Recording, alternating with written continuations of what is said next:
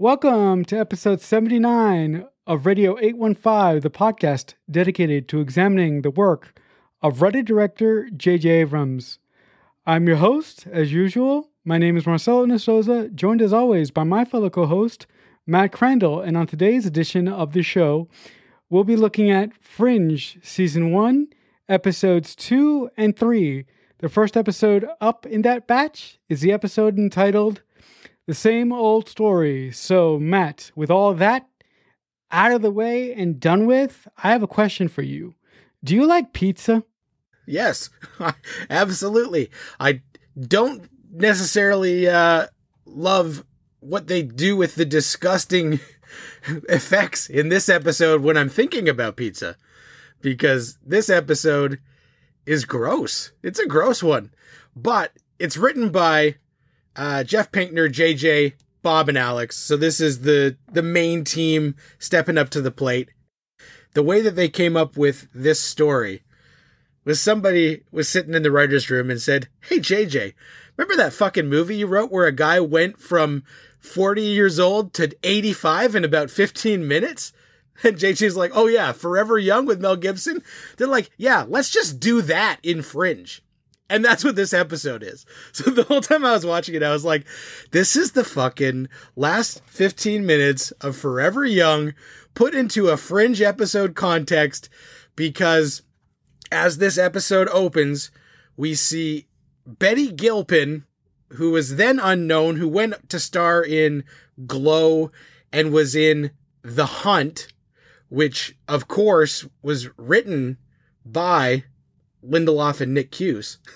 So there is a connection there, which is very loose, but we got to shout it out. And so Betty Gilpin and some mysterious man have just had sex in a hotel room, and she goes from fine to giving birth and being dead in the course of like 40 minutes. And then, of course, we find out that the baby aged and died over the course of 4 hours, and they call in our buddies at Fringe Division. So all of this was giving me big Forever Young meets Species 2 vibes. If anybody has seen the movie Species 2, an astronaut, something happens to him and he can impregnate women, and they get to term in like a couple of hours in that movie as well. So that was what I was getting, but they put a nice weird spin on it. Now, the opening scene outside of that is in case you missed the premiere episode, we are going to give you an exposition dump, because there's a meeting where Broyles is basically telling everything that happened in the premiere, explaining who everyone is, and he's doing like a slideshow. And I'm like, okay, this is like we're going to catch you up in case your friends watched the premiere and told you it was awesome, and now you're tuning in.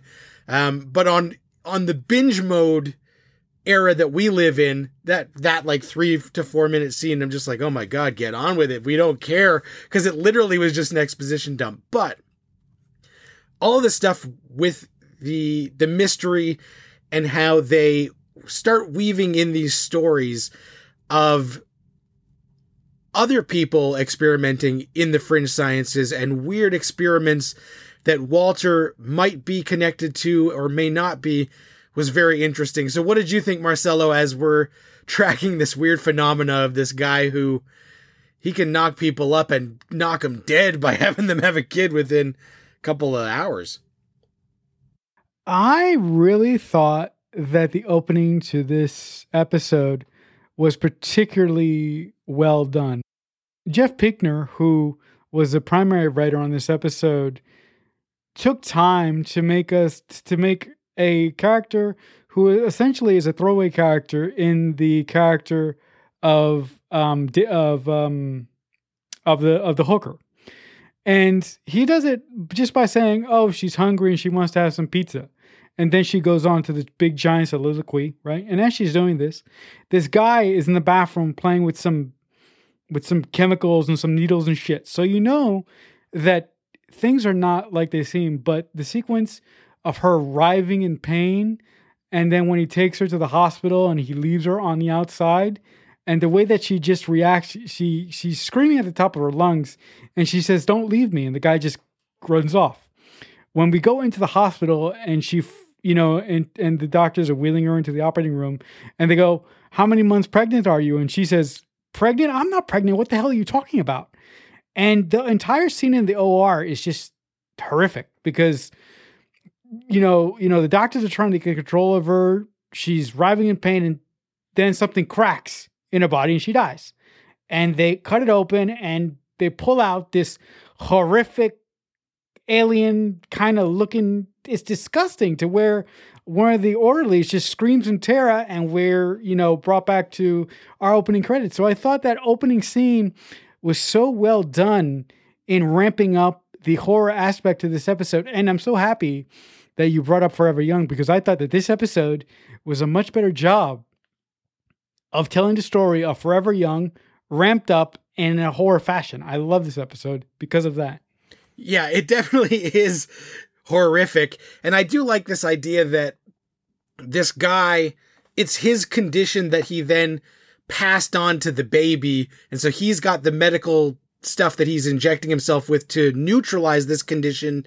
But obviously he didn't have enough for the baby. So I thought that was interesting that we do see this not only with that baby growing up, but then by the time this episode does end, the main killer guy, who was on the run, he ends up Mel Gibsoning as well by the end, because he doesn't have his medicine anymore. So I thought the main story, that it's that, and it's this, cold case that they're sort of reevaluating, was interesting, and I really liked.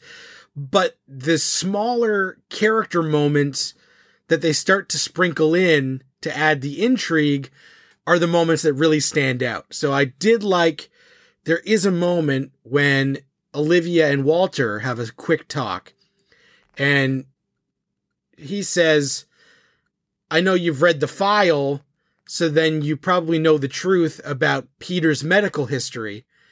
And she said, there was nothing in there about Peter's medical history. And he says, oh, I was just going to tell us to keep it between us and not to say anything. And so then we're like, all right, what is Peter's medical history? What does this mean? And Walter wants to keep it hush hush. So we know that there's something weird going on there.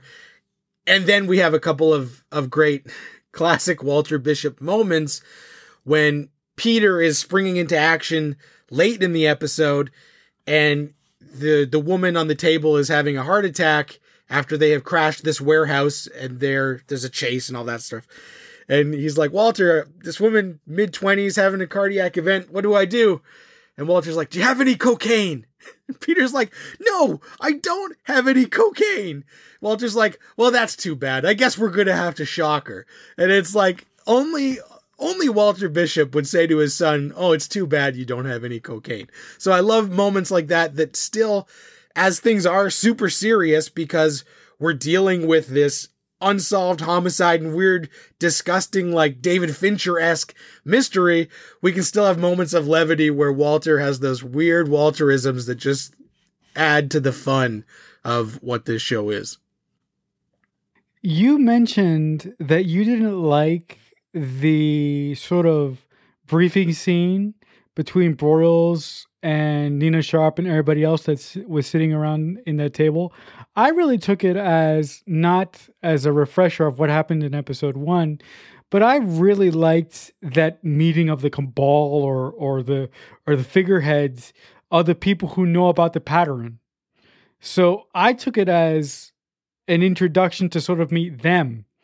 But when you really look at it that way, unfortunately, we never really see anybody besides Broyles and Nina Sharp who are involved with the pattern. So everybody in that room who are sitting there listening to Broyles' conference, we never see again. So I'm wondering, do you think that the writers wanted to do something more with the group of people that know about the pattern, or do you think that they exclusively did that for the audience, for the audience members who did not see episode 1?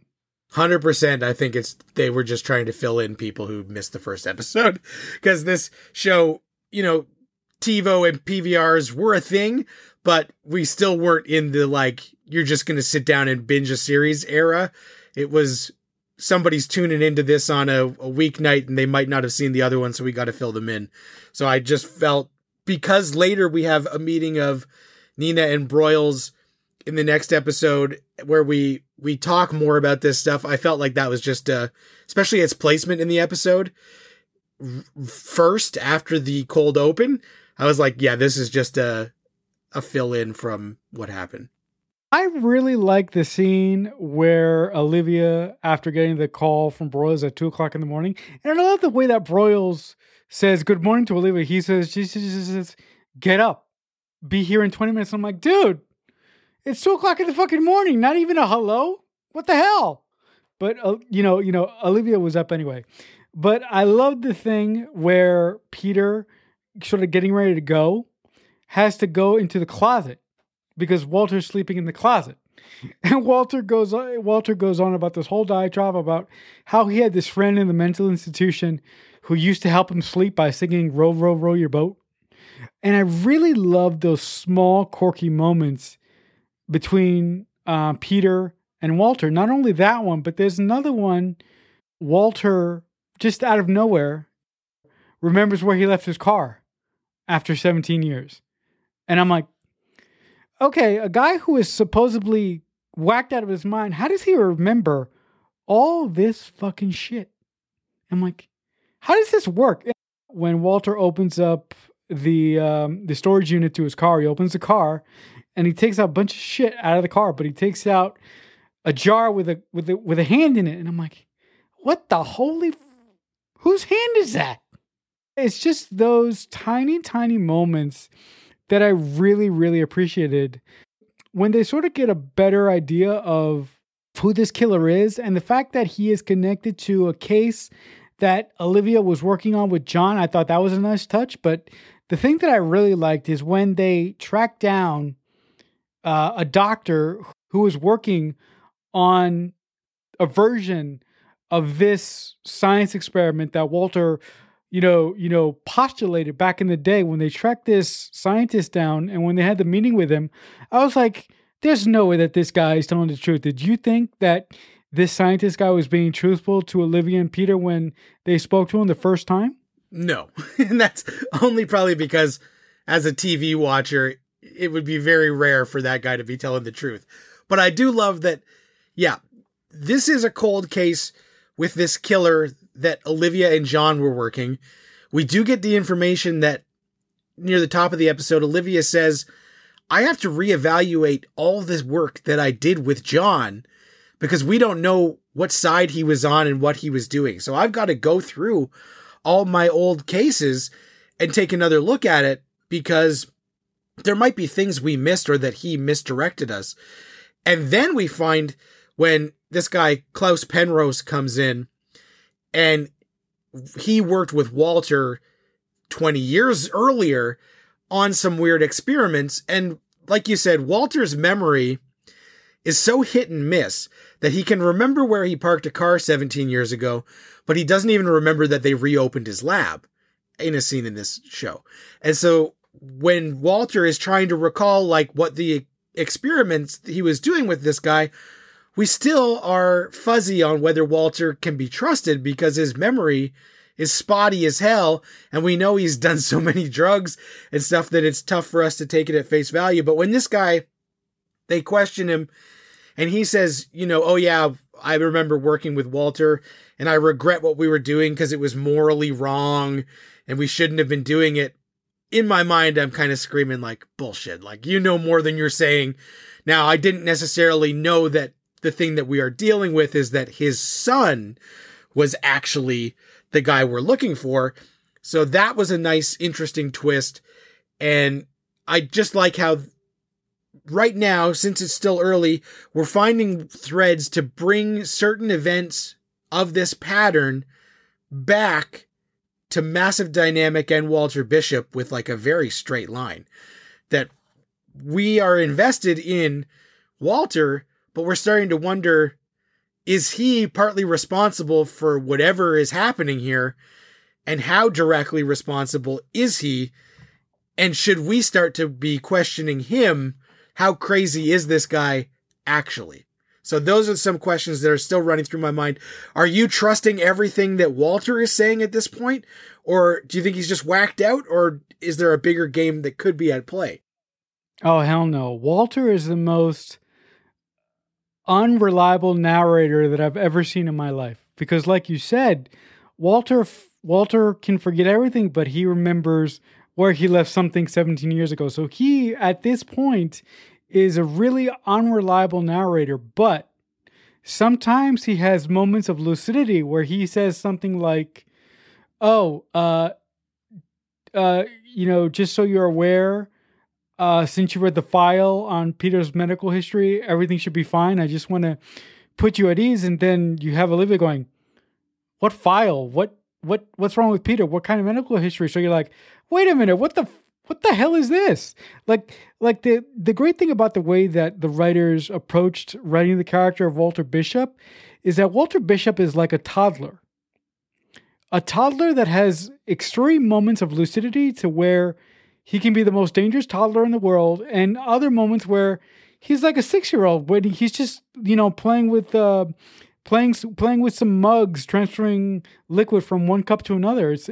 It's the most funniest thing ever, but on the other hand, it's the most unnerving thing that you could experience as an audience member, because you really don't know what you're going to get out of it. You really don't know what you can possibly get out of a character like this, whether he's going to hug you or whether he's going to, pull out your brain with a spatula, for God's sakes.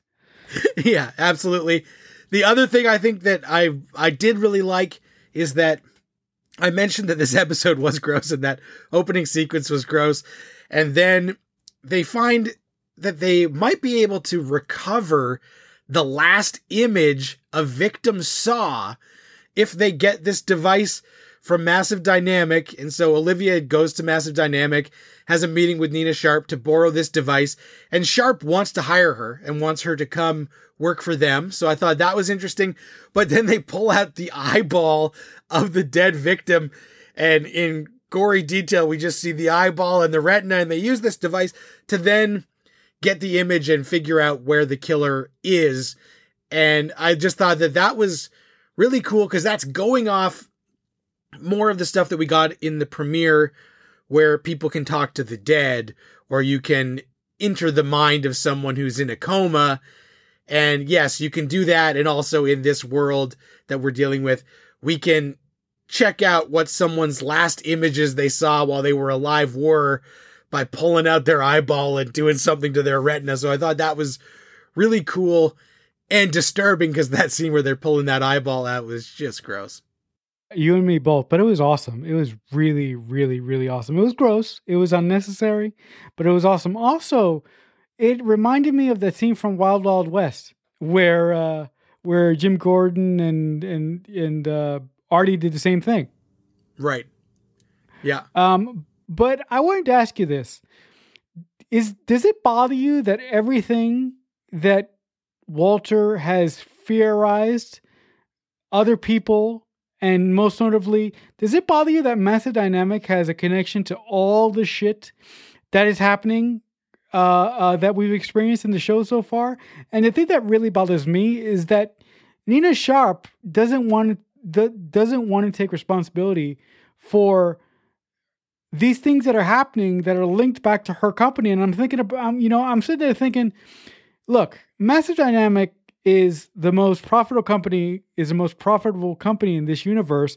But I'm like, what kind of fucking security that do you have in this fucking company that all this shit keeps happening that's coming from your company? So I'm sitting there thinking, either you guys don't give a fucking crap about security, or you guys need to revamp your HR system for the people that you hire, because I'm like, this company has more leaks than a goddamn boat. Yeah. So far, they are kind of painting Massive Dynamic as like some sort of evil empire, because everything so far is leading back to them. And I like that, Nina Sharp is sort of this friendly face of what we think could be this big evil entity, because we don't know what is at stake here and what they are playing at. And as we are going to continue on, we will learn more about whether that's true or not and what Massive Dynamic is actually up to. The Observer is in this episode twice. So when they are at the hospital, when Olivia and Broyles are there and they're going to see the body, the Observer is standing at a hospital desk.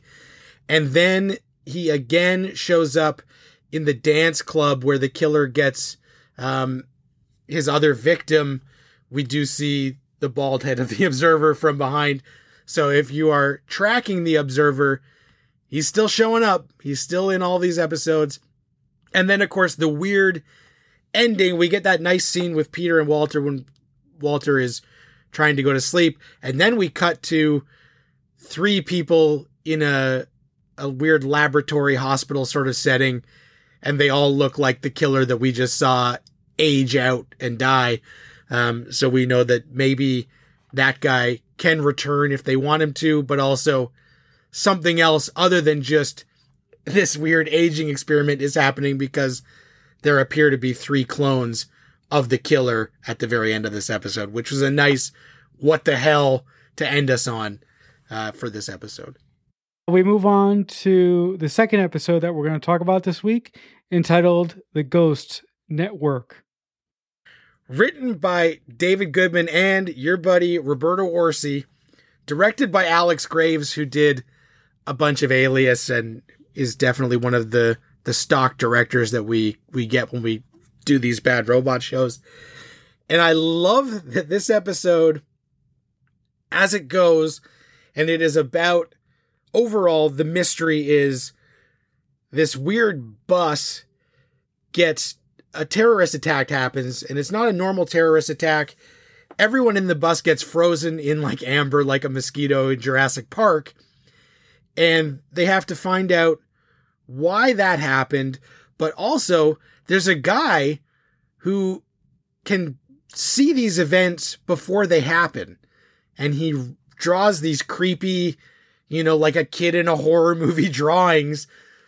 And they discover that he's actually been able to predict tons of different horrible events before they happen. And we have to figure out why, how he knows what's going to happen. And of course, it all comes back to good old Walter Bishop fucking around when he shouldn't have been back in the day. But before we get into all that, we get John Scott's funeral. And this is a nice scene where we're able to recalibrate. Olivia is still mourning the loss of this guy, but the betrayal is so huge that she's not sure how to deal with it. And her and Charlie have a nice talk where she says, I'm struggling because, he told me he loved me. And Charlie says, yeah, he said the same thing to me.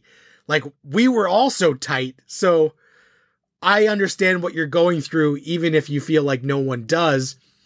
And they've got that weird dynamic that we're trying to still figure out what John was doing, because we just aren't sure if we can trust anything or how concerned we should be that things weren't right.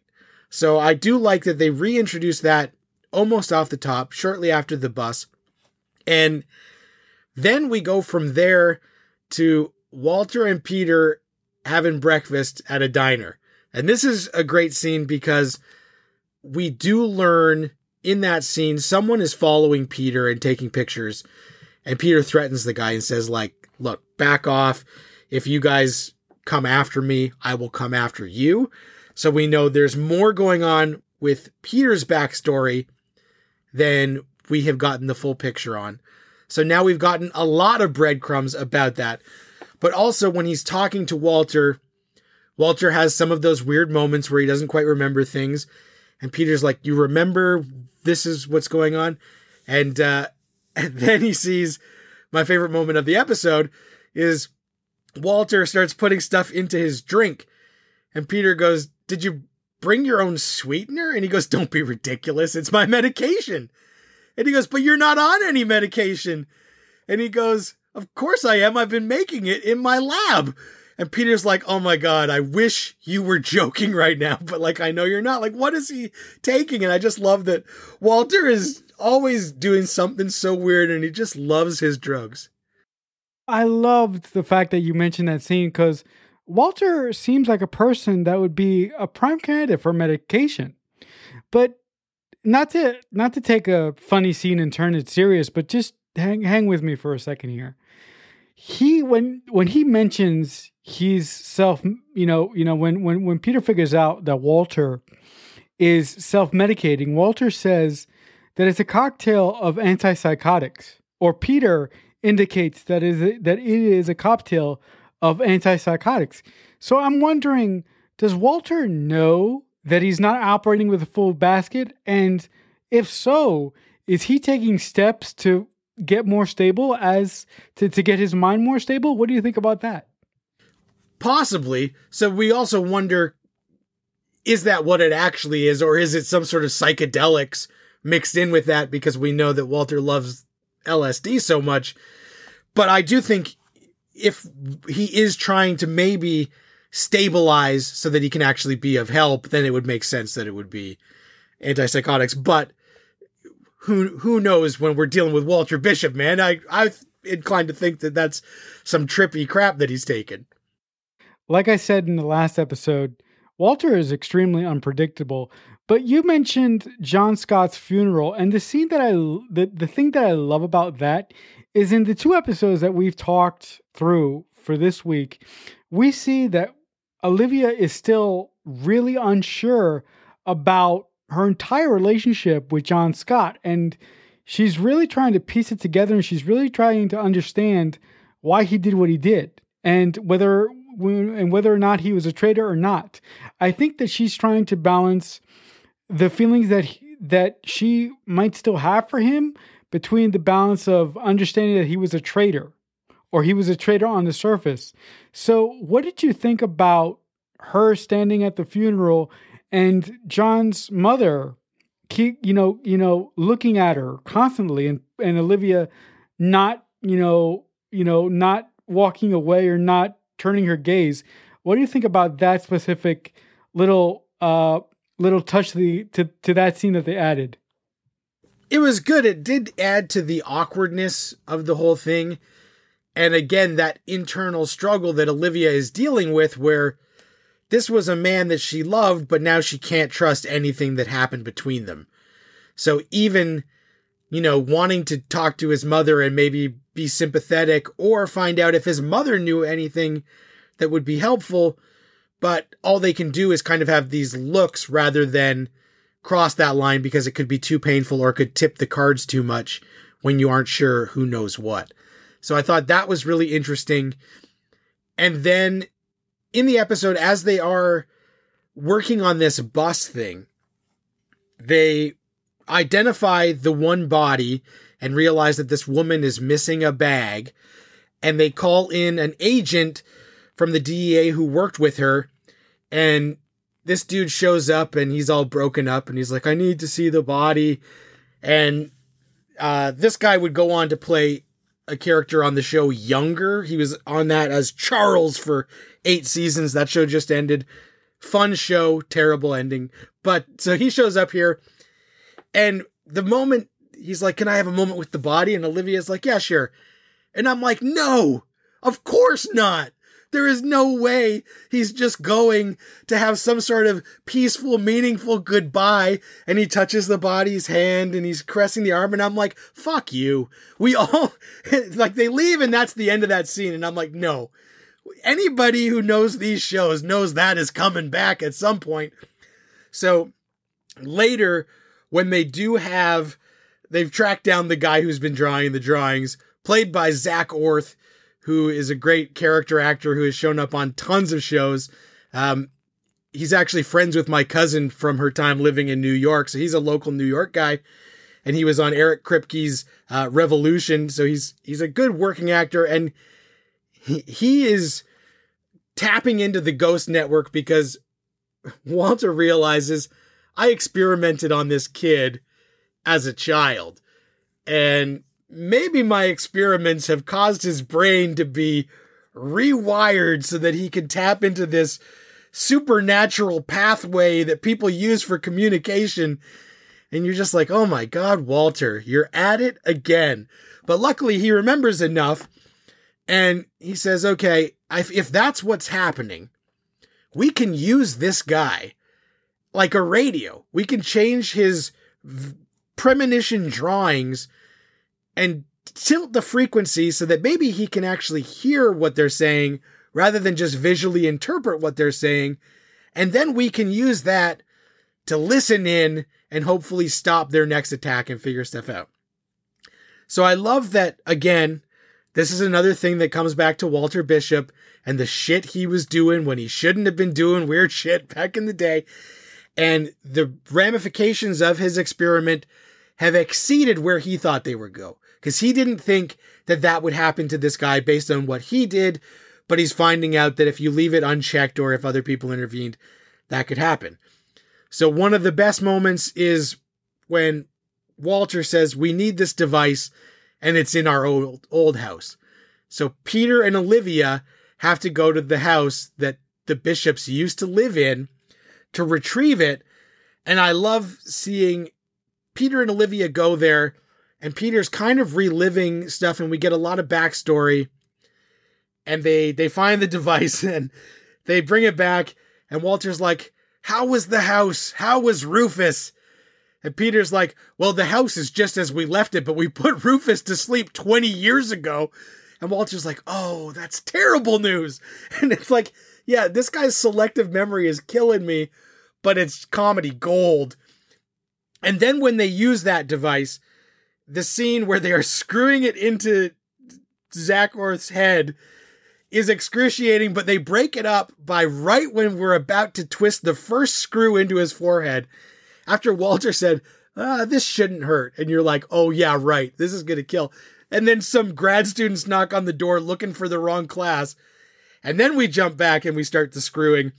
And as they're drilling into his skull, we keep a lot of it off camera, but the initial shot was going to be a full-on disgusting, gruesome one before that knock on the door. So I really appreciated the way that they broke that sequence up to basically build up that they're going to do this really painful thing to this guy, then let the air out of the room with that laugh, and then go back to the gruesome stuff. And of course, he realizes that the agent that we knew all along was bad news has intervened and is going to meet some guys to exchange this weird thing that he took off the body. What were you thinking as we're getting these agents we can't trust and twists and turns? And what the hell did you make of the Ghost Network and what they're tapping into here? I'm thinking, like, is all this connected to something that we're going to talk about way later? Or is this still case of the week, weird, funky shit? And I'm thinking, okay, if these guys have a bigger purpose and if we're going to see them again, I would bet $100 that these guys or a company that these guys work for Massive Dynamic, because I do not like the way, I mean, I said it briefly in the last episode that we talked about, but I do not like the way that Massive Dynamic, specifically Nina Sharp, it's like she doesn't take responsibility for all the crazy shit that's happening because of her company's lack of security. So that really, for some reason, is pissing me off and is rubbing me the wrong way, because it's almost like they don't have accountability. It's almost like they are tossing off their problems to Olivia. And the reason why they're being so forthcoming is because they know that everything that is happening now is because of them and because of their lack of security and because of their need for innovation. What do you feel about that? Yeah, I think you're right that lack of accountability is starting to become obvious and frustrating, but we still aren't sure, because this episode, they do reference William Bell again, and they let us know that there is some other mysterious figure at Massive Dynamic who is actually the top dog.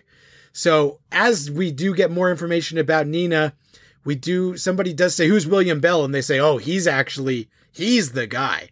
So I like that they remind us that this other person exists.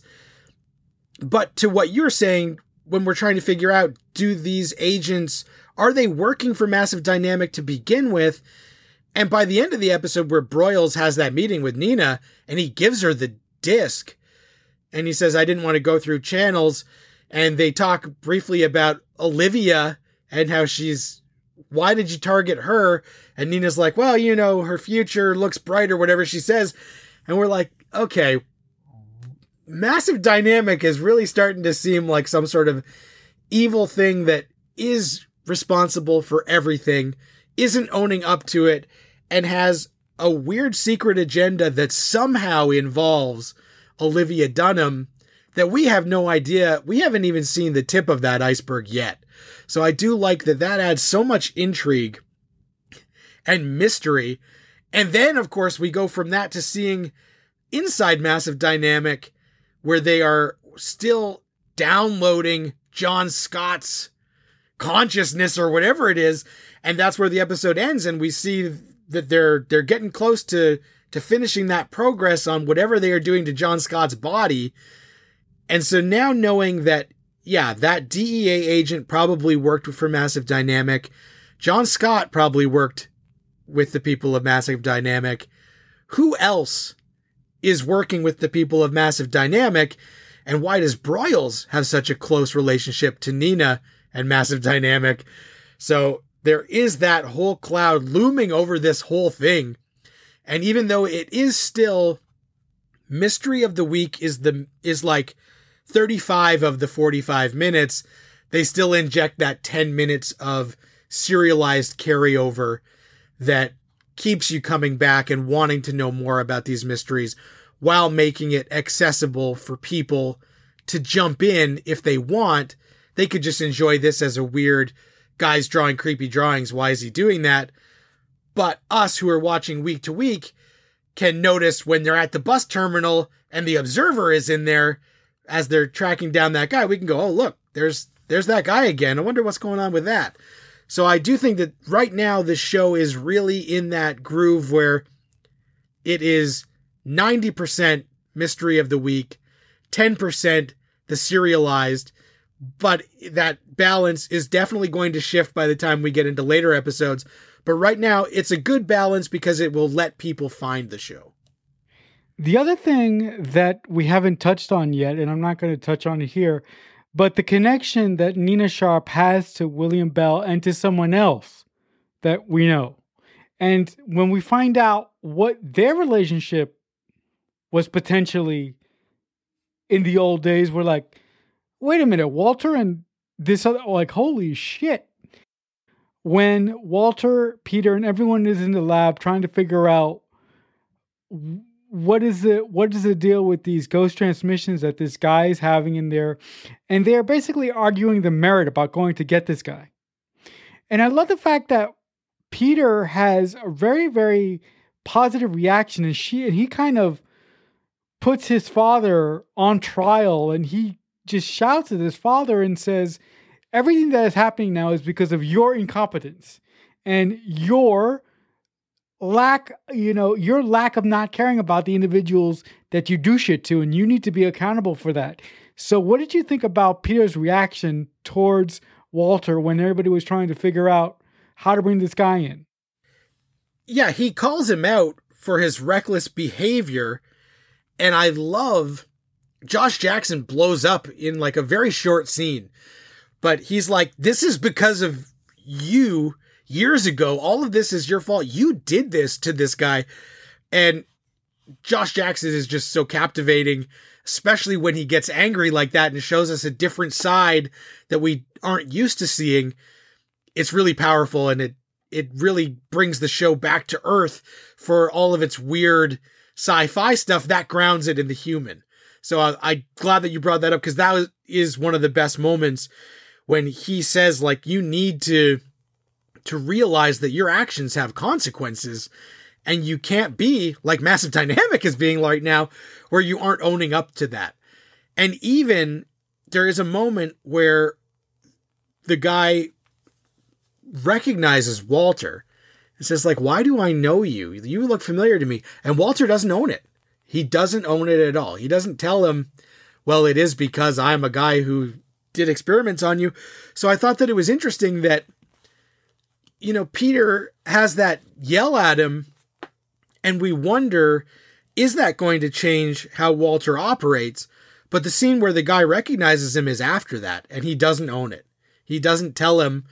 And even I kept waiting for the moment where this guy is going to find out and have a freak out, and it doesn't come because Walter doesn't own up to it. So I love that we see that Peter thinks that Walter needs to take responsibility, but ultimately by the time this 42 minutes is over, he doesn't. Broyles' lack of transparency with Olivia Dunham in this episode, because there's one point where Olivia says, listen, if you want me to do my job correctly, you have to tell me everything. I cannot do my job properly unless you tell me anything. Do you think that the reason why Broyles still keeps secrets is not to have zero accountability for the others, but do you think that he's hiding the fact that he is in cahoots with Massive Dynamic and Nina Sharp? Yeah, I think he definitely is trying to keep connections close to the vest and doesn't want people to know. And also probably because he's still feeling out how much he can actually trust these people. Because as we saw 2 episodes ago, he hated Olivia Dunham. And now that he's working with her, he still probably is trepidatious about how much he can trust her and how much he should actually reveal without making people jump to conclusions that might not be true immediately because of the association with, like I said, I feel like right now Massive Dynamic is being portrayed as some sort of evil empire. And if you were to tell me you worked for them, it'll take a lot for me to understand and listen to hear your reasoning as to why you think that's a good idea. I think that'll do it for this edition of Radio 815. Before we go, if you guys like anything that we do here and you want to reach out to us for whatever reason, we are reachable on Twitter just by using the hashtag Radio 815, or you can reach out to us on our personal Twitter. It's JJUniverse815. If you want to speak to me directly, you can also reach me on Twitter. I'm at CreekFanatic88. But Matt, if the good folks at home want to reach out to you and talk to you about anything, what will be the best place for them to do that? On Twitter at Matt Crandall. Just one more note.